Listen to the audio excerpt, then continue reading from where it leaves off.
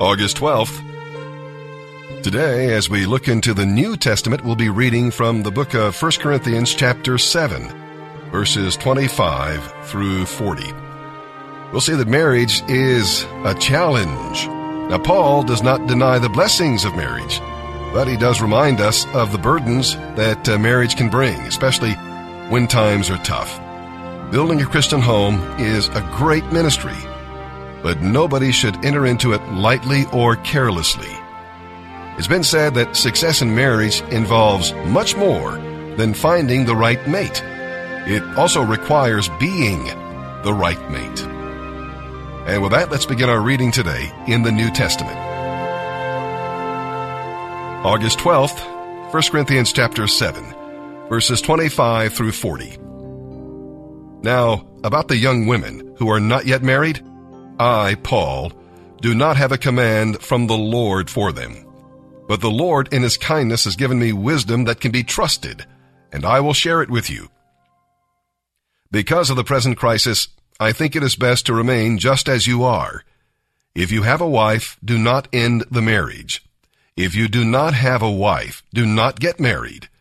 But if you do get married, it is not a sin. And if a young woman gets married, it is not a sin. However, I'm trying to spare you the extra problems that come with marriage. Now let me say this, dear brothers and sisters, the time that remains is very short. So husbands should not let marriage be their major concern. Happiness or sadness or wealth should not keep anyone from doing God's work.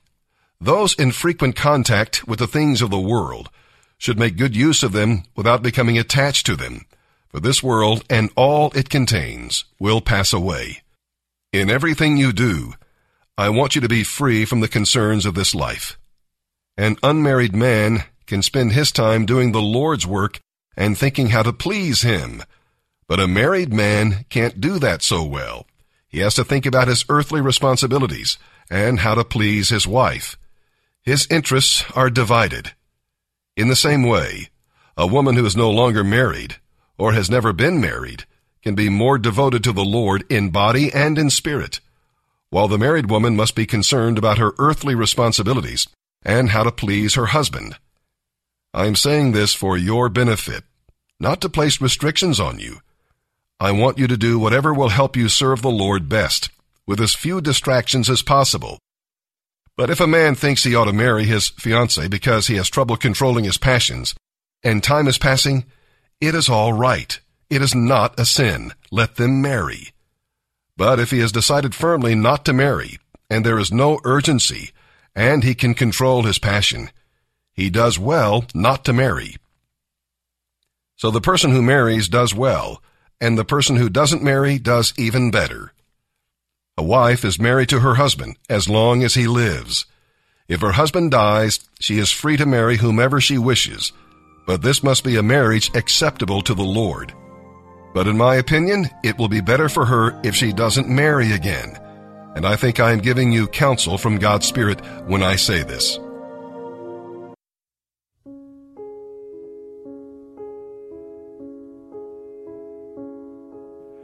The human soul is so bent that we don't want the actual God of the universe. We want a God of our own design. When we are half-hearted about the things of God, the pressures and the brokenness of the world will more than likely eventually render us no-hearted about the things of the Lord. It's our turn to be valiant. It's our turn to be prayerful. It's our turn to make war against injustice. It's just our turn. And the people before us were faithful to the Lord, and now it's our run. And I don't know how long our run lasts, but it's our turn. We're here. The world hadn't changed. It's just our turn to be filled with the Holy Spirit, informed by the Word of God, and to press into the darkness with calloused knees and calloused hands. Not just calloused knees and not just calloused hands, both. Both. And so I thought we would look at King Uzziah. Uzziah was 16 years old when he began to reign, and he did what was right in the eyes of the Lord, and he set himself to seek God in the days of Zechariah, who instructed him in the fear of God, and as long as he sought the Lord, God made him prosper. The Bible tells us he finds Zechariah and he wants to be trained. And he wants to be trained in something very specific. And he wants to be trained in a fear of God. He wants to be trained in a fear of God. He wants to be trained in being able to see, savor, sit in, marinate in the greatness and majesty of God. He wants to feel small. Like, what a countercultural pursuit for us. I want to feel small. I want to know there's something bigger and more powerful and more mighty than I am. I want to be smaller than I know. I'm king of Judah, but king of Judah is nothing compared to king of the universe. I want to feel tiny. Train me in this. There are two kind of pieces, two kind of strengths that begin to be developed in the heart of someone who is growing, being trained in a fear of God, a fear of the Lord. The majesty of God, the size of God, the scope of his sovereignty and power creates two things in the hearts of those who are his. Creates wisdom and knowledge. He knows, I don't. I'm going to submit to that. And it creates courage. It creates courage because God is God, and who could stay his hand? Right? I mean, if I'm a child of the King, what have I to fear?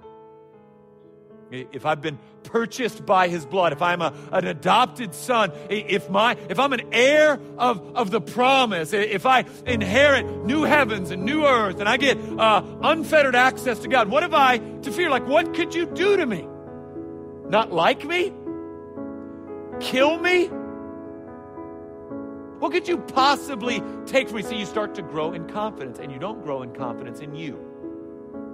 See, the fear of the Lord doesn't produce confidence in you. In fact, it doesn't even produce confidence in your faith, but rather the object of your faith. Our confidence grows in that God is able, God is willing, God is at work, God will win. The ultimate victory belongs to the Lord, and our confidence begins to grow.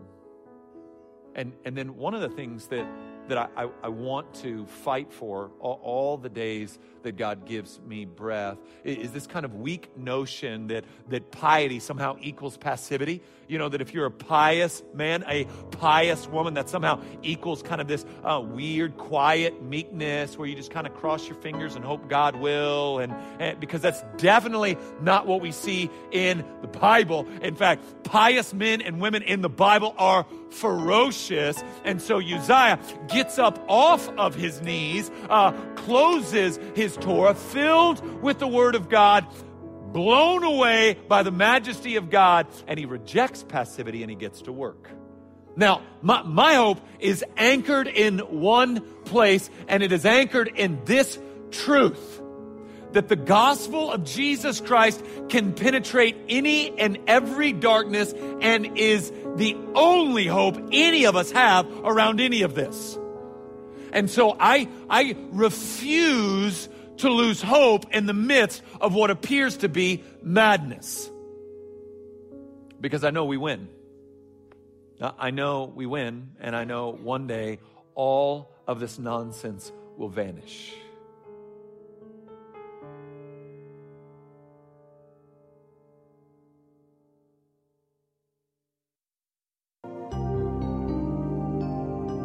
Psalm 32, verses 1 through 11. This penitential psalm grew out of David's experiences with the Lord after he had committed adultery and had tried to hide his sins. When you refuse to confess your sins, the Lord must deal with you to bring you to repentance. The longer you wait, the more miserable you'll be, as you can see in David's experience. You must face the following: the debt against you. God sees what you do, and he keeps a record of it. David had covered his sins on earth, but he could not cover the record in heaven. When we confess, however, God wipes the record clean. And you must face the pain within you. Sin affects the body, and God's disciplines are painful but needful. David became like an old man carrying a heavy burden. You'll have to face the flood around you. God uses difficult circumstances to bring you back to himself.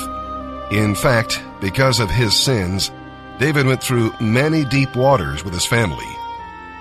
and then you'll have to face the road before you. David was like a stubborn animal that needed to be broken. When you're out of the will of God, your decisions will often create problems instead of solve them. The way actually gets harder. David went from silence to singing because he finally was honest with God and confessed his sins. Psalm 32, verses 1 through 11, a psalm of David.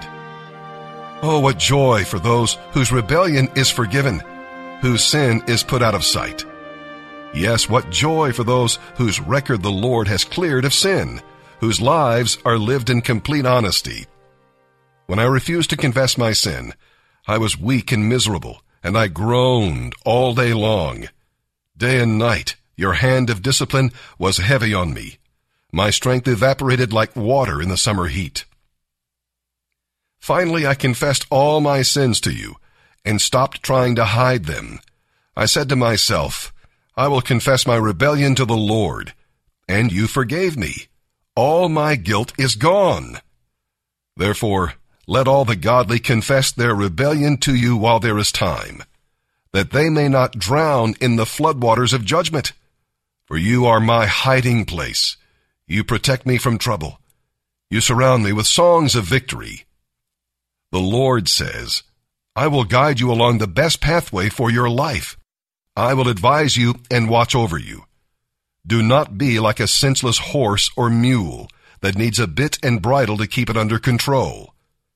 Many sorrows come to the wicked, but unfailing love surrounds those who trust the Lord. So rejoice in the Lord and be glad, all you who obey him. Shout for joy, all you whose hearts are pure. Proverbs 21, verses 5 through 7. Good planning and hard work lead to prosperity, but hasty shortcuts lead to poverty. Wealth created by lying is a vanishing mist and a deadly trap. Because the wicked refuse to do what is just, their violence boomerangs and destroys them.